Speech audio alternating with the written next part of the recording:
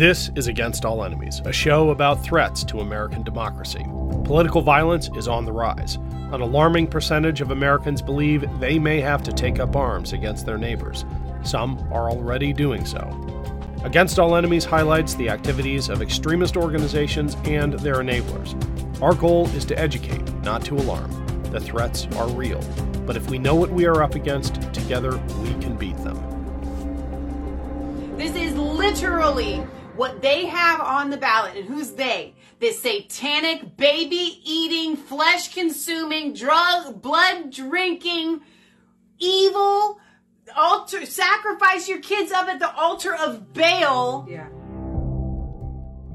It's Ken Harbaugh with Against All Enemies on the Midas Touch Network. We've got Dr. Amanda Weinstein back on the show today. She's an Air Force Academy grad, PhD, our resident culture critic, and we have an incredibly important ballot measure here in Ohio to talk about. If passed, it would enshrine abortion rights in our Constitution. But before we get to it, Amanda, I want to share with our audience this unbelievable clip that should give an idea of the kind of folks we are up against in this fight. Roll the clip.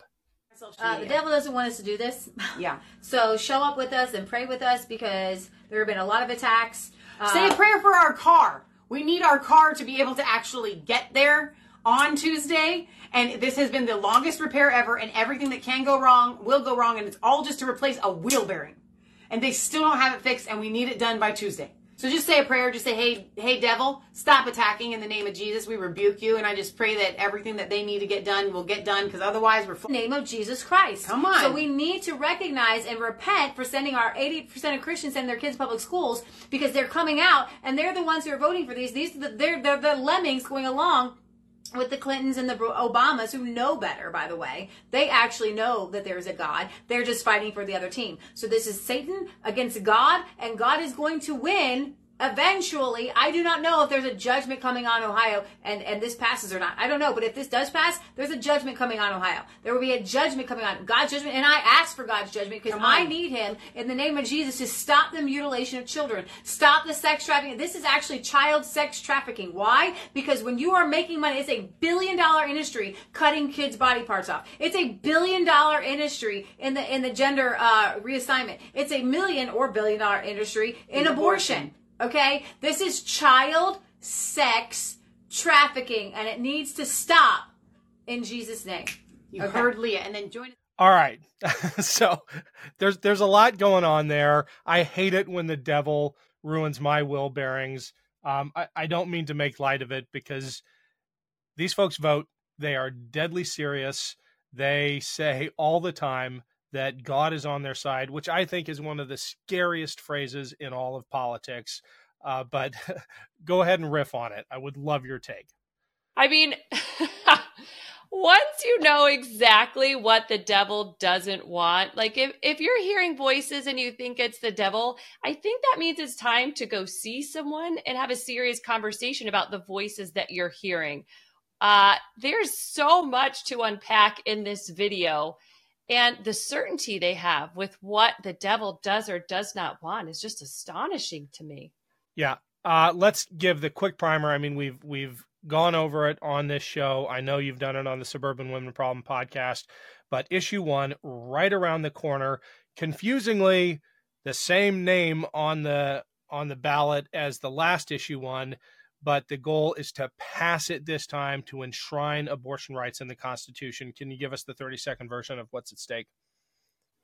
Absolutely. So everything the GOP has done in Ohio is intentionally to be confusing. In August, we were all voting no on issue 1, and now we are voting yes on issue 1 in November.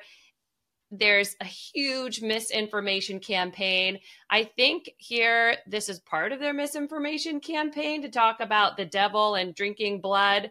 There's no evidence for anything that I've heard the GOP say whatsoever, this included when it comes to drinking blood and killing babies. It is so outlandishly false. And we also have the GOP just saying verifiably false things to try and prevent issue 1, which gives women reproductive freedom.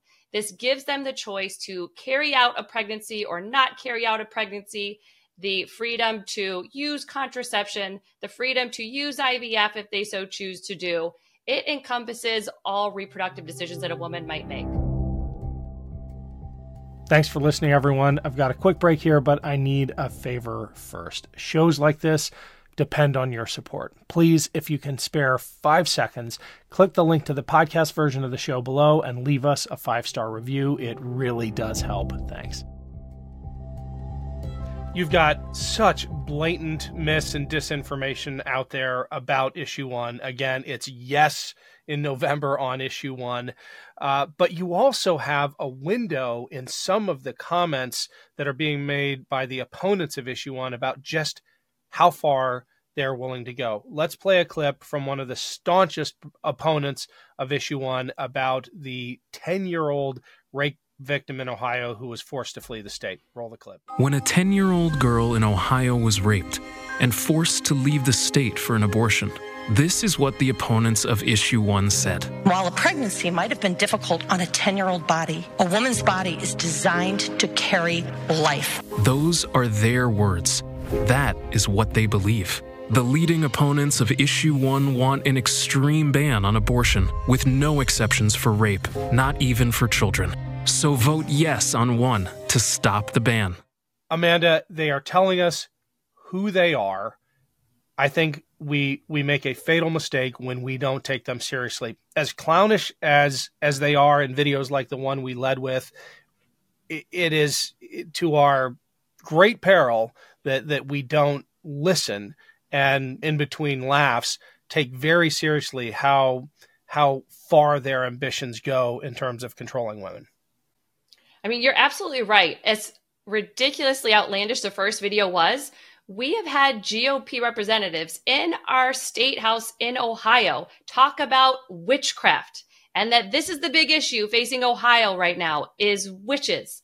Like this, when you're talking about the state house and the GOP, and let's be clear, they are absolutely part of this misinformation campaign, which has gone above and beyond with state government websites spreading misinformation. For one, you also have representatives like Gary Click just making verifiably false statements that the rapists are bringing the rape victims to go get abortions. It's not true with the 10-year-old. It was her mother. And you have this misinformation that somehow this does anything about parents' rights. It doesn't change parents' rights whatsoever. In fact, if issue 1 goes no, the chances that we decrease parents' rights and that parents have fewer rights to help their daughters make decisions is absolutely true. Speak briefly about the national implications. It's often said that as Ohio goes, so goes the country. That is debatable given the extreme rightward shift of Ohio of late. But in terms of these kinds of rights, Ohio is a bellwether. We are at the tip of the spear. We've got other states competing with us for that. I think Idaho just prosecuted shamefully its first, quote, abortion trafficking case in which a mother was prosecuted for helping a child leave the state for an abortion. But Ohio's vote in the next couple days is going to have seismic effects around the country, right? Absolutely. The whole country is watching us right now to see what we do and if we are actually able to protect reproductive freedom for Ohioans. We have all eyes on us right now.